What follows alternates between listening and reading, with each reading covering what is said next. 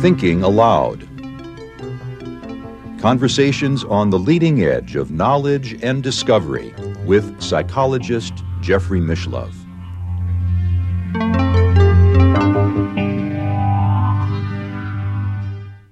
Hello and welcome. I'm Jeffrey Mishlove. Today we'll be exploring psychological and spiritual awakening.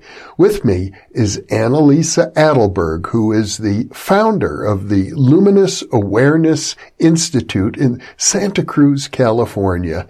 She is a healer and a teacher and a longtime student of somatic, psychological, and spiritual traditions. Now, I'll switch over to the internet video. Welcome, Annalisa. It's a pleasure to be with you after having heard so much about your work from Bruce Damer. Oh, thank you so much. It's really a pleasure to be here. Yeah. I gather you're doing something very unique there in Santa Cruz. You're basically, as best I can tell, you're combining several different approaches, a spiritual approach, a somatic approach, and I guess I'd have to say a psychotherapeutic approach into one program. Yeah, it's because of our intention. We really deeply want people not only to wake up, but we really want them to embody that awakening in life. Like we want to feel that people, that it changes the way that they relate to themselves, that they relate to their family, how they show up in the world. And in my opinion, spiritual practice isn't enough. You really have to integrate it with psychological work and the body and the nervous system. It's like a whole integration.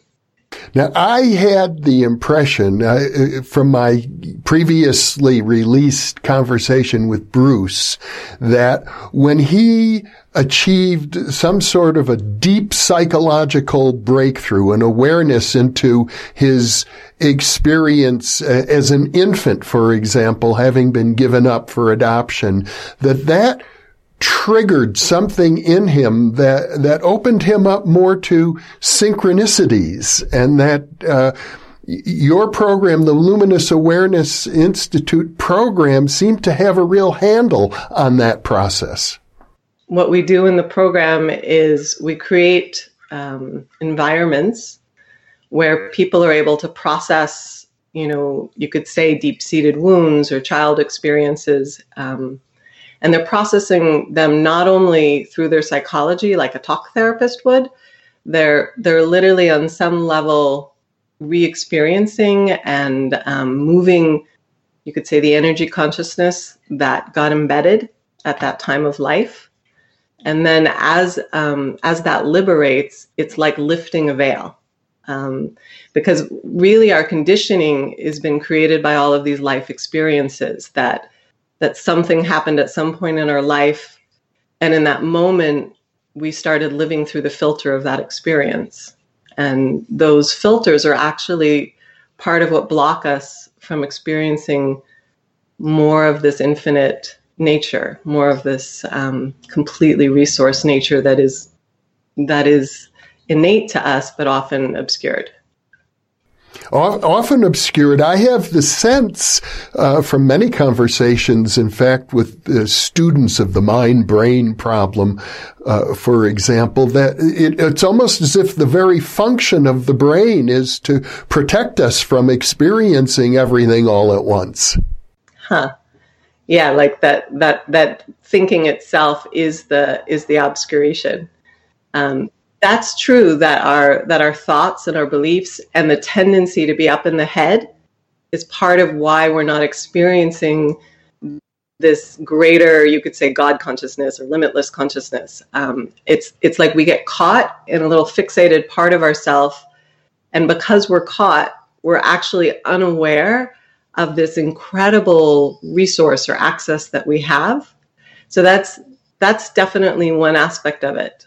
And then but the other thing is, like, for instance, Bruce's memory, like most people don't remember being an infant or actually even have thoughts about what it meant to be adopted. Like the experience is recorded in a whole nother level of being. And you can't actually even find it through your thoughts or through your thinking. That's why some of the technique that we use goes beyond thoughts and beyond thinking, because the reality is he couldn't process that material unless we were coming into this other state of being, like more awareness directly with energy, because his mind doesn't remember, but his awareness and his energy do remember, and that's how we access the material that's actually blocking him, or was blocking.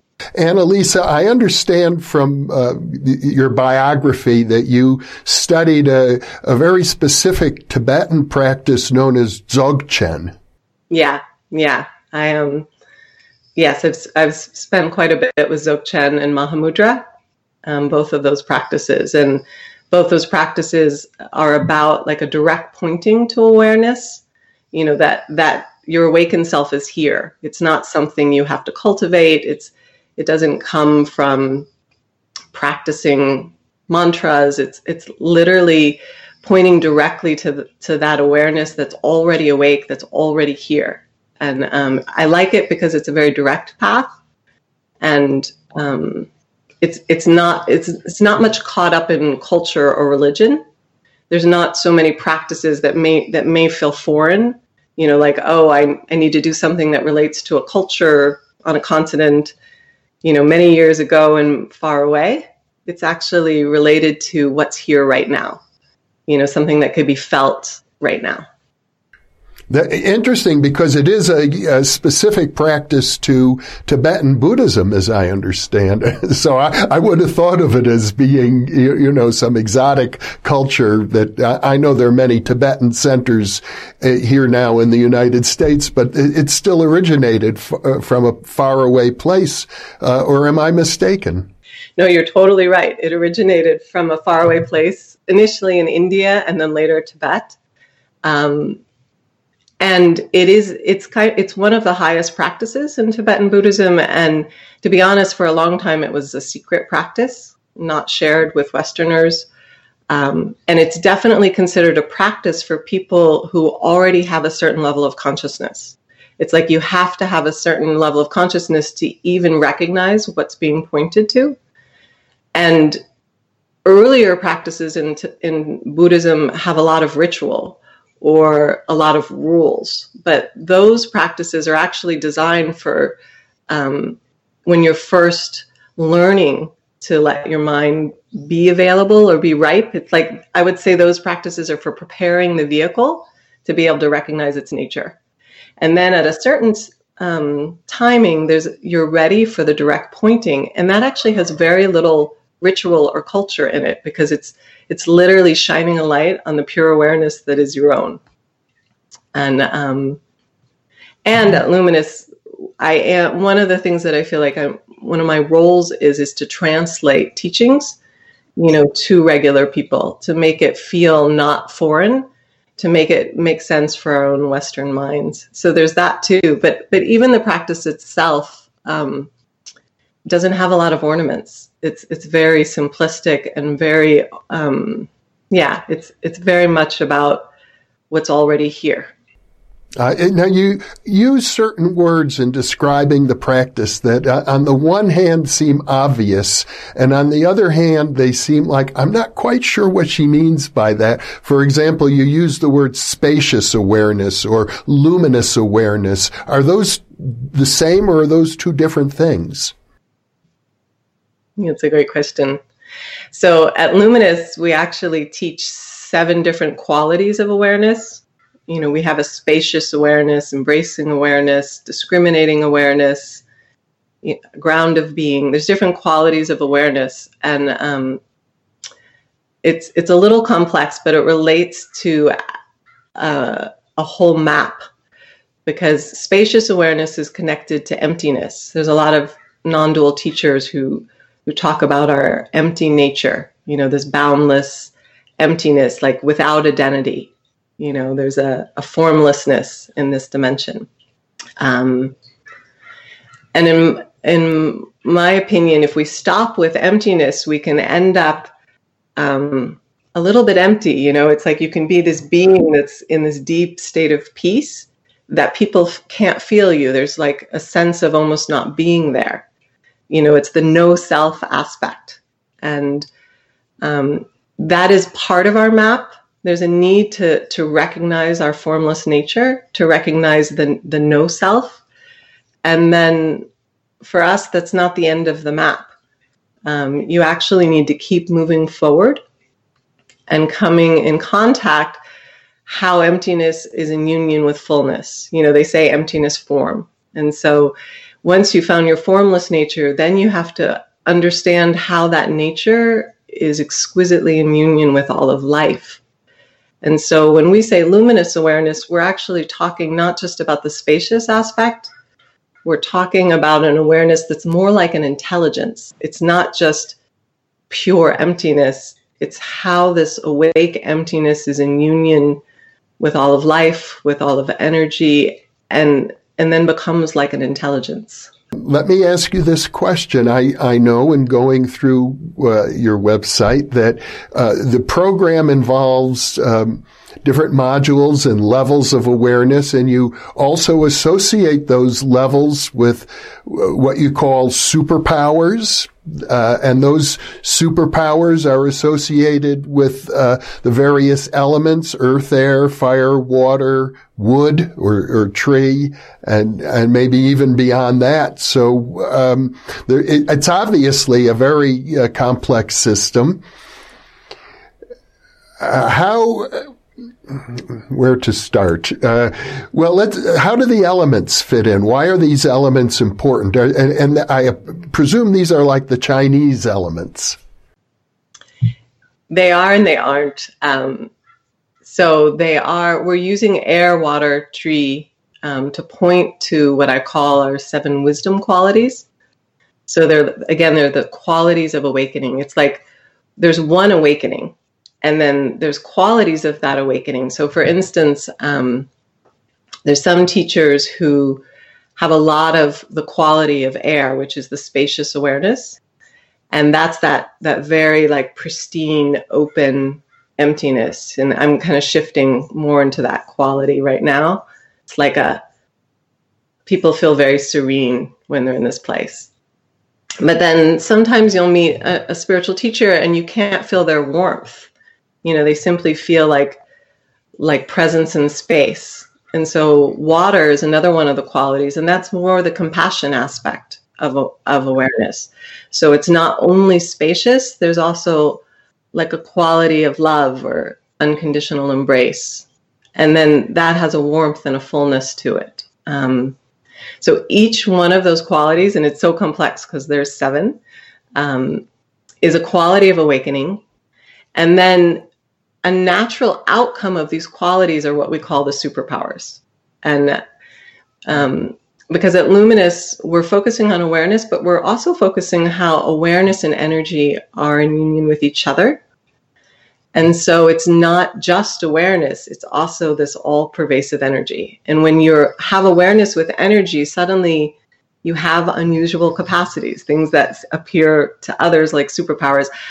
I want to say that there are natural capacities that are obscured. So it's not about like getting a power.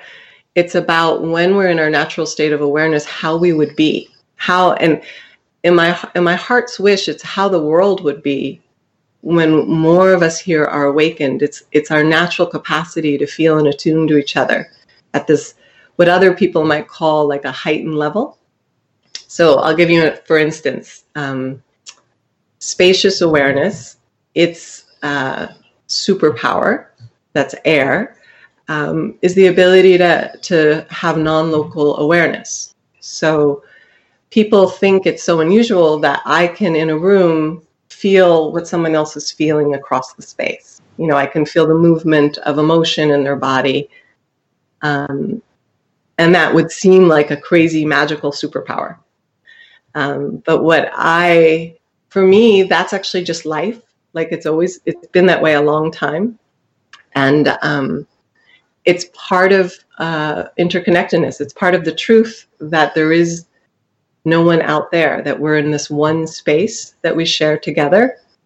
And that when we're not obscured into our heads and into our ordinary minds, it's natural that we're actually feeling our interconnectedness. And there's many people who are having this experience. They just don't know what to do with it. So part of Luminous is helping uncover our natural capacities that can seem superhuman, and then helping people understand how to work with them, because some people are having these experiences and don't know what they mean, or how to have them in a way that feels, really safe and good. So the capacities associated with each of these elements, you also point out that they can become distorted, that people can have the positive quality of air, but also a distorted quality, which can get individuals into trouble.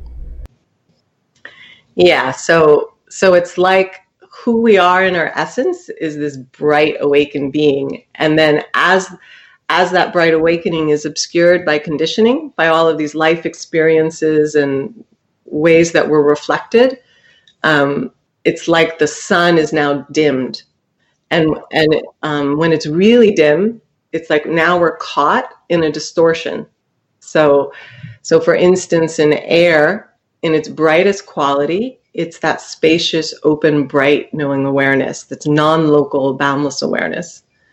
But as it distorts, it could be spacey, like these people who feel ungrounded, who don't feel like they're actually here. They're a little dissociated from their bodies, maybe literally floating above their bodies. So that's a person who has some of the gift, the natural tendency to have access to air, but they're living in its distortion. So instead of a bright, clear awareness that's present and crisp and aware of everything, they're hypersensitive, they're out of their bodies, they're feeling affected and over-affected by everything. And so that's when it's living in its distortion. So there's an essence underneath it that we help people uncover, and then we help heal that which is distorting it. And I presume from what I've seen that you have sort of a typology, that some people are more oriented towards one element or another element, and that their particular gifts that you call superpowers. I think we're really talking about what the Yoga Sutras refer to as the siddhis, I should imagine, which are vast. But those gifts are unique because their personality might be inclined to one or another of the elements. Yeah. It's complex because on one level, there's one awakening and we are one. So there's a non-uniqueness there. Right? Like on some level, you and I share one heart, one awareness. There's nothing unique about us. And I also feel that we come in with an energetic constitution. And to me, that energetic constitution has something to do with like our purpose here. Like it's beautiful that on one level we're one. And then on another level, it's like each of us have unique gifts that have something to do with how we came to serve. And so when you come to Luminous, part of the reason we have these 7 qualities, it actually came from teaching that I learned about the 7 qualities. I noticed that people were really unique, and that pointing to awakening in one way didn't work for a certain person and really worked for another. And I started to notice that actually people had these unique constitutions, and not only were they unique in what they needed to have the pointing out instructions like designed for them, but they had unique gifts. Like I, for instance, have a lot of access to this quality we call fire. And fire in the awake level, it's the dynamic aspect of awareness. It's like the aliveness, the energy. The Shakti would be a word that maybe a lot of people know. And so because I have a lot of access to Shakti, one of my superpowers is I can go near people and I can activate their dynamism. Like I can literally activate that alive, intelligent energy in their body and help shift them towards awakening. And that's something that comes just from my natural tendency to be more connected to this dynamic aspect of awakening. And another being may be more like a quality of earth. And that has a lot to do with deep presence. It's almost the opposite, because it's this stable, unbending presence, that's, withness. And that itself, like that grounded presence can offer such a deep gift to other beings, like really allowing their own intelligence to emerge as it does naturally. And so it's like getting that it's really fun. It's a little bit like being like having the X-Men, like all the people come and we're like, oh, these are your particular superpowers. So we help people know themselves and cultivate what's unique to them, so they really get reflected in their own natural gifts. I also noticed that when you describe the cultivation of these superpowers, you use an interesting word there. You use the word bending, like bending air, bending water is how one, I presume, activates these powers. Yeah. Now, to be honest, that word came out for a couple of reasons. So one, there's a cartoon, and it's called The Last Airbender. And it's a very cute cartoon that plays with spiritual things. And part of why I chose Bender and the cartoon as a model is I was a little worried about people thinking that they had cities. If I use the word cities, I thought there was going to be a hell of a lot of self-importance in the room, or what I call specialitis. And it's very, very deeply important to me that everything we're cultivating is actually cultivated in service to the well-being of all beings. And so I didn't want to create a bunch of hubris, like, oh, I have cities. And so what I did is I made it lighthearted and compared it to this cartoon and called it, air bending, fire bending. I wanted to bring a little bit of play into the environment. And so that's actually where that came from, was a desire to bring lightheartedness to it. Oh, okay. That makes perfect sense. It is lighthearted. But does it have a particular meaning? If I'm bending air, what am I doing? Right. Well, as I was saying, so air bending is that ability to, I call it track non-locally, which means I can send my awareness anywhere. Like, here we are in an interview, and I could send my awareness to where you're located, even though it's not in the room with me, and directly know, things about you. So that's air bending. That's what that power is. Fire bending, I just mentioned, that's the capacity to help energy move.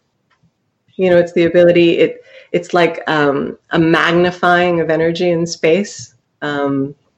Crystal bending, that's related to the knowing aspect of awareness. So it's the ability to directly know. Like many of us,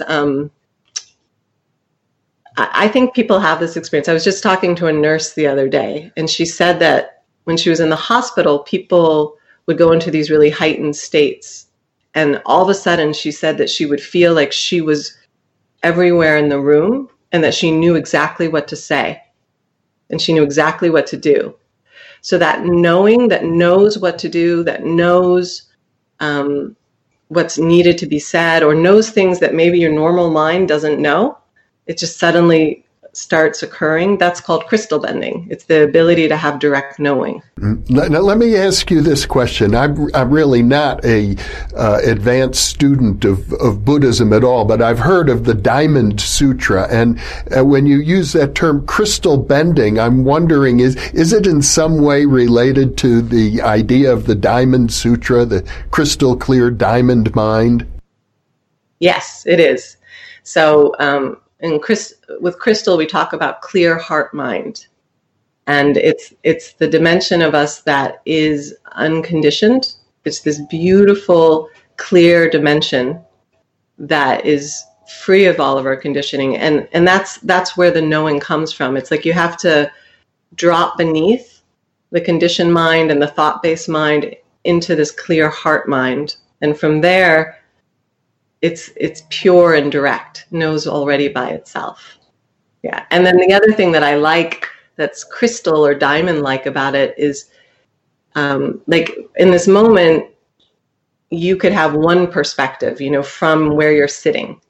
And, what you think, and I could have my perspective. So now we have two perspectives in the space. With a diamond, it's multifaceted. And actually, there's multiple perspectives all happening at once. So like A more ordinary consciousness sits in its individual perspective and knows just what it knows. But as we get into our crystal mind, our diamond-like mind, suddenly all the facets of the diamond, all the perspectives at once become clear. And so it's the ability to hold multiple perspectives, its ability to view from that dimension of mind that isn't bound just by what I learned, as I was growing up, or what I learned from my culture. Now, I know we could talk for a long time about the theory of behind the work that you do, but before we began the interview, you offered to play with me a little bit and share with me at an experiential level some of the things you do, and I wonder if I could play with you a little bit. Now that we've been talking to each other for a while, because we're having this conversation now. We're separated by, I imagine, about 1,000 miles between Santa Cruz and Albuquerque. But at the same time, this is a video that it will be viewed by thousands of people, actually, and over an extended period of time as well. So I'm wondering now, are you able to feel that audience that doesn't even exist yet in the present moment, but across time is already there? Wow. I loved your question, because basically it became a pointing out. As you spoke, I began to move my awareness to feel you and then to feel all those beings. Yeah. And immediately it's like including all of them, interconnected through my heart. Yeah.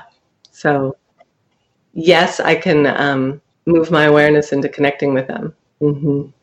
Mm-hmm. I would imagine that even in the act of connecting and becoming aware, there's also a certain maybe intention, because you've already expressed that your work is based on, I think the phrase you used is the well-being of all people.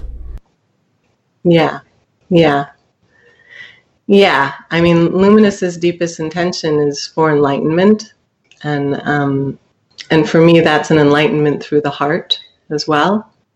And one of my deepest intentions is that if enough of us can wake up here on this planet, that will shift the way that we live, that will shift the way we treat all the beings on this planet. I literally feel like we could change the way it is on planet Earth into like a flourishing life.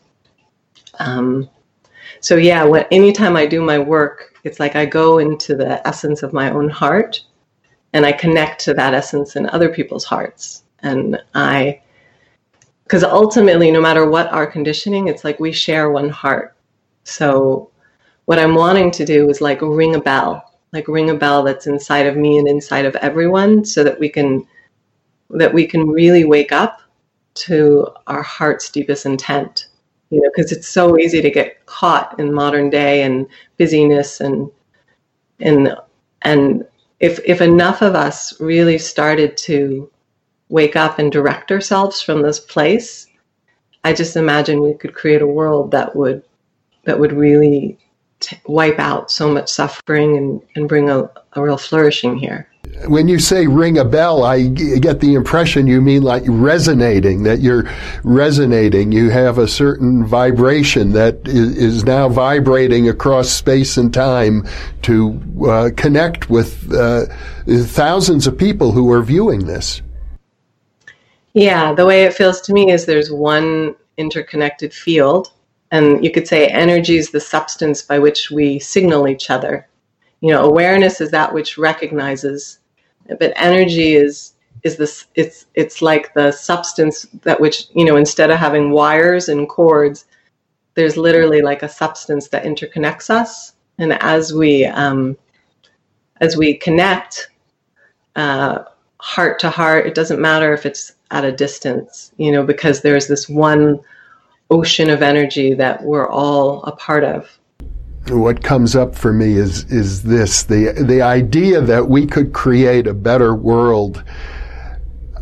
Throughout history, there have been enlightened spiritual teachers, I think, going back for thousands of years. And I suppose you could say, yes, there's been a kind of human progress since then, but it's hard to say the world is really better. In many ways, the world is much worse. And one wonders if all of the great enlightened beings and teachers of the past have only been able to get us as far as we are now, which is, some people would say, at the precipice of global destruction, how are we to improve on that? Well, I think the old model, there was one teacher, like one guru, and then everyone was supposed to listen to them or go through them for their spiritual knowledge. And right now, at this point in time, what we need is a collective teacher. You know, there's this idea that they talk about Maitreya, which is the Buddha of the future. And Maitreya is actually pointing west, which means there was a prediction by the Buddha that Buddhas would arise in the West in this period.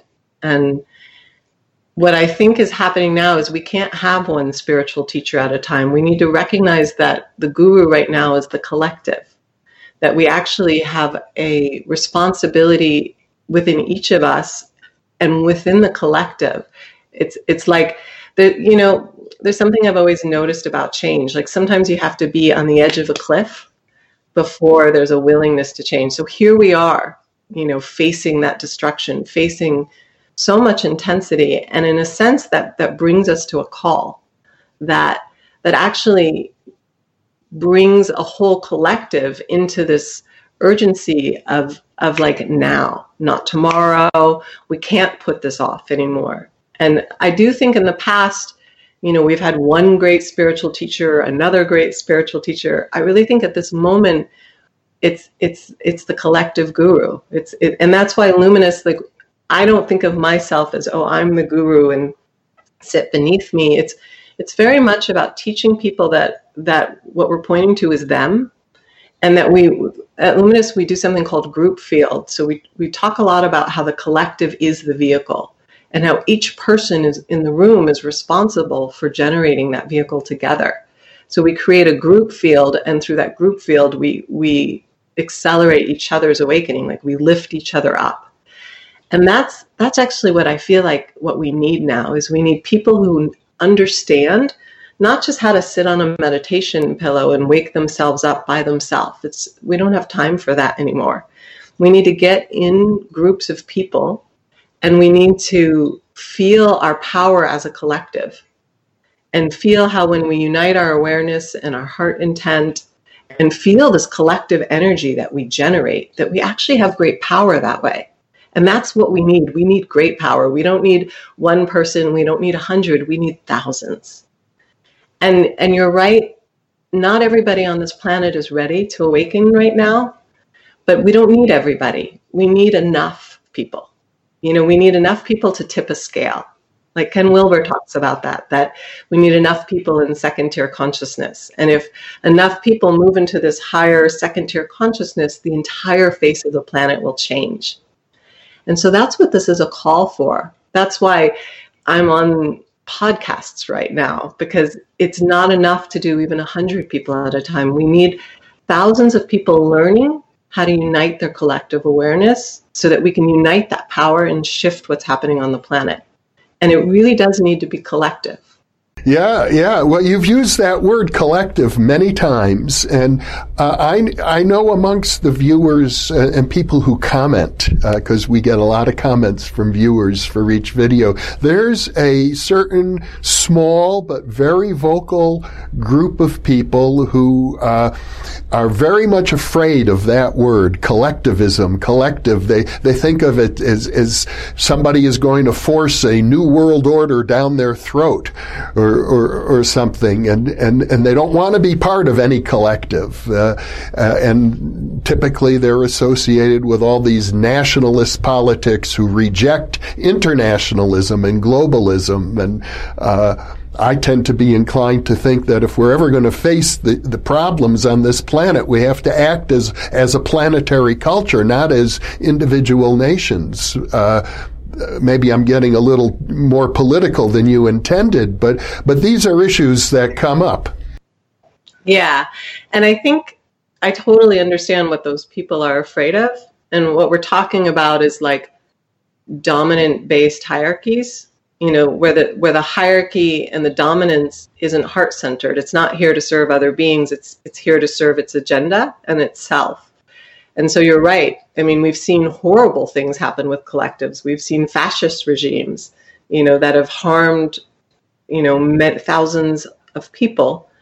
So I understand why they're feeling afraid, because there's a fear of that distorted, dominant-based, let's enforce our way on others. And that's the thing, is we have to make distinction. Do we want to throw out the baby in the bathwater? Like, because we don't want dominance that is misattuned to other people's needs, in a way that it's barreling over other people's needs and desires. But do we want to then throw out what's useful about unified people? Because it's like a sword. A sword could be used to harm someone or protect. And the question is a collective could be used to harm, or a collective that's unified could be used to preserve the planet. And the question is what's the intention of that collective, and how can they direct themselves in service to all beings, not just to their own agenda? And I get that that's complex, like who gets to decide what's in service. But I do think as we become like this clear heart mind, like it's not just in the heart, but it is from the heart. It's like heart and mind come together. There's a way what we can do is oriented to people's well-being. That can be a compass. Like, how do we support life here and flourishing for everyone?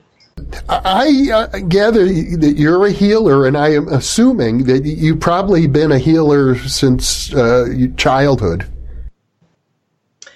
Yeah, I would say I had a certain kind of awareness since I was really young, and, like a sensitivity and a connectedness. And at this point, I'm starting to take the word healer out of how I refer to myself, even though I still do say that sometimes. I really think of it as co-awakening. Like, I don't feel like I'm doing something to someone. It's more like I'm helping them discover themselves. It's more about pointing to what they need to find, so that their own system and their own natural intelligence can liberate themselves. So it's not so much about what I do to someone as a healer, but how I show up and support a being and mirror them in certain ways until their own system's natural intelligence, I call it self-liberating, like liberates itself. We seem to be living at a point in time where a lot of the dark side of certainly the American psyche is coming up to the fore. We see at the border children being separated from their parents. We see in politics a lot of name calling, a lot of disparaging of the humanity of people who are in disagreement with us on political issues. I suppose, to put the best face on it, that when the dark side becomes so in your face, that means that it can be healed, that there's an opportunity to really address things that have been overlooked for a long time, like perhaps racism. How do you feel about that? Yeah, that's why our program isn't just a spiritual program. We're very much about addressing the shadow in people and bringing awareness to all these parts of ourselves. The more and more I go into working with people, what I see is that inside of us, we tend to have a part that is protective. It may appear like a persecutor, but typically it got generated from some need to protect ourselves. And then underneath it, we typically have a part that's deeply vulnerable, that for some of us is even out of view from ourselves. But it's like within us, there are these deeply vulnerable parts and then these protective parts. And they are often playing out and projecting on the world, and they create all of these dynamics, where we go, where we've created these parts of ourselves that we think are us, that become like caricatures, they're protective parts. So part of the work in Luminous is to really illuminate where they are and to see how they turn into these dynamics within ourselves and then turn into power dynamics outside of us. So I think what you're saying is at the sociological level, that this is an opportunity for positive change. So on the one hand, it's like there's the personal work that people have to do. And then that's also at Luminous, we're working in large groups. So we're really working with not only what's within yourself, but what's in the dynamics you have with people. But we have to look at it on every level, because these are happening, as you said, for instance, racism, like that's not just happening on an individual level, that's happening on a social level. So we do talk about that at Luminous as well. Like, how do we address this, not only in our personal sphere, not only in our relational sphere, but how do we address this in our social spheres? So yeah, there's a lot to work with there. It's amazing. On some level, we're pointing to this aspect of self that's so beautiful, already clear, already awake. And simultaneous to that, there's a lot of cleaning up that has to happen. There's so many parts of us that have really gotten strongly conditioned in us, and they're running the show. And if you look at our political sphere, as you look at what's happening, that's what I see. I see a bunch of people who've gotten really identified with those defensive parts of themselves, and they're running the show. And that's why we see so much pain and suffering happening, is that identification with these, less developed, more defensive parts of ourselves. Mm-hmm. In other words, I guess coming back to what you said earlier, so much of the cruelty of the American population, which is on evidence for the whole world to see, is really coming out of a desire for self-protection. Yeah, and it won't even feel like that. That's the thing, is sometimes these protective aspects of us got generated so young that we don't even know they're there. It's like the identity that got generated at that life starts to become the mini me that we didn't realize took over. And the agendas of those more protective younger parts, we think they're true. Like maybe when I was young, I thought the only way to be loved here is to be beautiful. And so that part of me takes over, and then I spend a huge amount of my energy, a huge amount of my resources attempting to get love. And I actually think it's real. And the more and more time and energy I invest in that, like the less time and energy I have for actual presence or interconnectedness. That's like a light example. There's people who have much more intense parts. People who, have certain drives, and that again, if you really dig into the roots of it, it always goes back to some moment where they felt deeply undermined by their father or humiliated by their fellow students. But people, in order to avoid the pain of that experience, will generate something on top of it. So they don't even know the pain is there. They're just living from the thing that's on top of it. It's kind of a sad state. Well, the average person viewing, for example, this video is not going to be available or maybe even able to enroll in a program like your 2-year program that you offer. How are they to break through? That's a great question. Well, there's a lot of different practices that point to this awakened nature. And so this is one piece of it. It's actually really, really important. I find that working with my psychology without access to this infinitely resourceful part of myself, it feels like Sisyphus, like rolling a ball up a hill and the ball rolls back down. Not enough. Yeah. So even though, I grew up around psychology, both my parents are PhD therapists, and I grew up in that world, it really wasn't until I started to access more of these awakened states that everything lightened.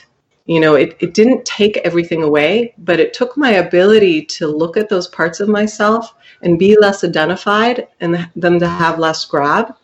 It really, really changed the playing field. So that's one really important ingredient is find a method that helps you get beyond your ordinary self, beyond your limited mind, like get tastes of this more infinite nature. You know, it's important. There's all sorts of books and teachers and things that are pointing to that.